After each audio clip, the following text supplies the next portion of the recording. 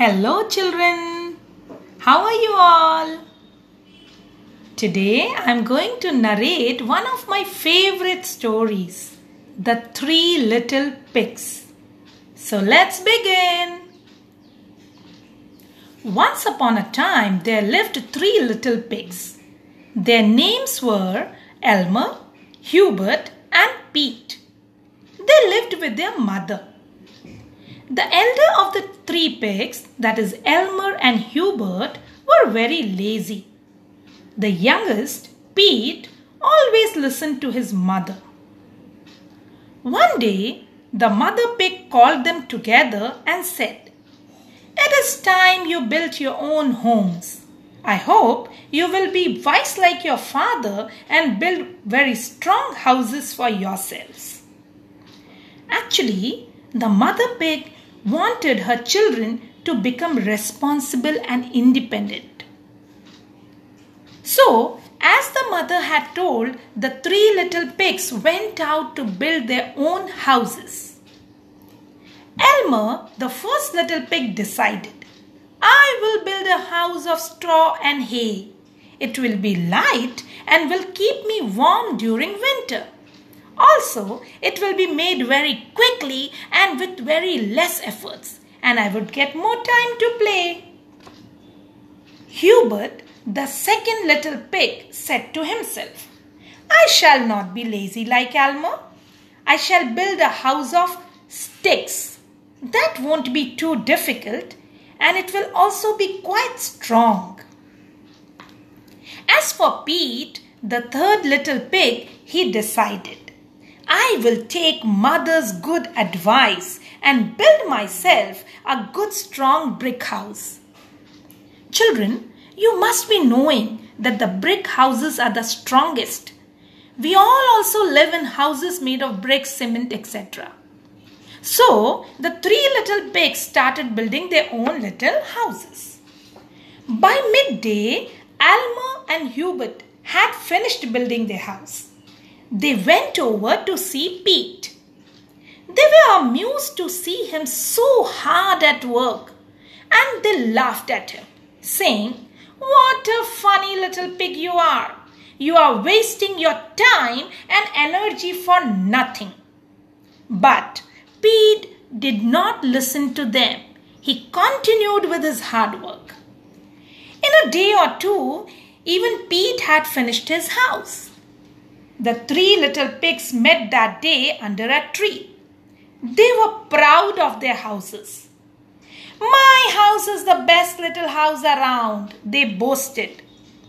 Only little Pete was silent. As they went by, a hungry wolf watched them from behind that tree. That night, the wolf knocked at Elmer's door. "Let me in," he said. "Not by the hair on my chinny chin chin," cried Elmer. "I will not allow you in." So the wolf replied, "Then I will huff and I will puff and I will blow your house down." The wolf took a deep breath and blew hard at the straw house. To Elmer's astonishment, it blew apart. He ran as fast as his legs could carry him to Hubert's house. The wolf followed close behind. Soon the wolf was knocking at Hubert's door. "Let me in," he growled. "Not by the hair on our chinny chin chin," squealed Elmer and Hubert. "Then I will huff and I will puff and I will blow your house down," cried the wolf. The wolf took a deep breath. He took a step back and crashed into the house of sticks. To their terror, the wooden house also fell apart. Elmer and Hubert raced in panic to Pete's house. The hungry wolf was right behind them. "Let me in," roared the wolf through the peephole on the door. "Not by the hair on our chinny chin chin," cried the three little pigs together. The wolf replied, "Then I will huff and I will puff and I will blow your house down."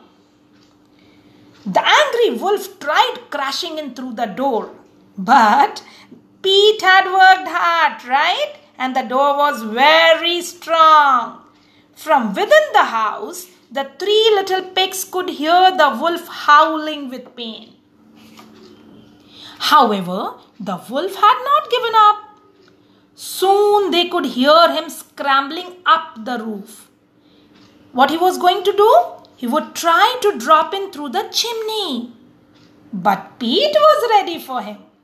He removed the lid of the boiling pot of water which he had placed at the fireplace.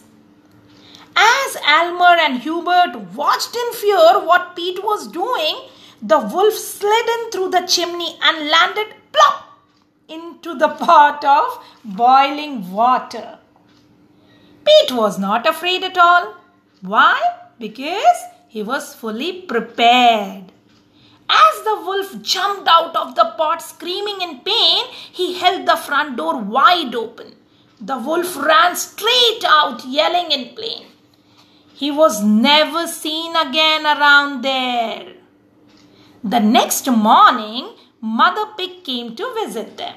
She heard their stories and said to Elmer and Hubert, "I hope the two of you have now learnt your lesson. It never pays to be lazy." Elmer and Hubert nodded their heads in agreement. They had really learnt their lesson. So that's the end of the story. And kids, now can you please tell me what's the moral of the story? The moral is that hard work and dedication pays off, while carelessness and sloth can bring bad consequences. So children, always be hardworking and dedicated, and the results and success will follow. So bye-bye for the day. Have a very nice day. Enjoy, and we will quickly meet again with another story. Bye-bye.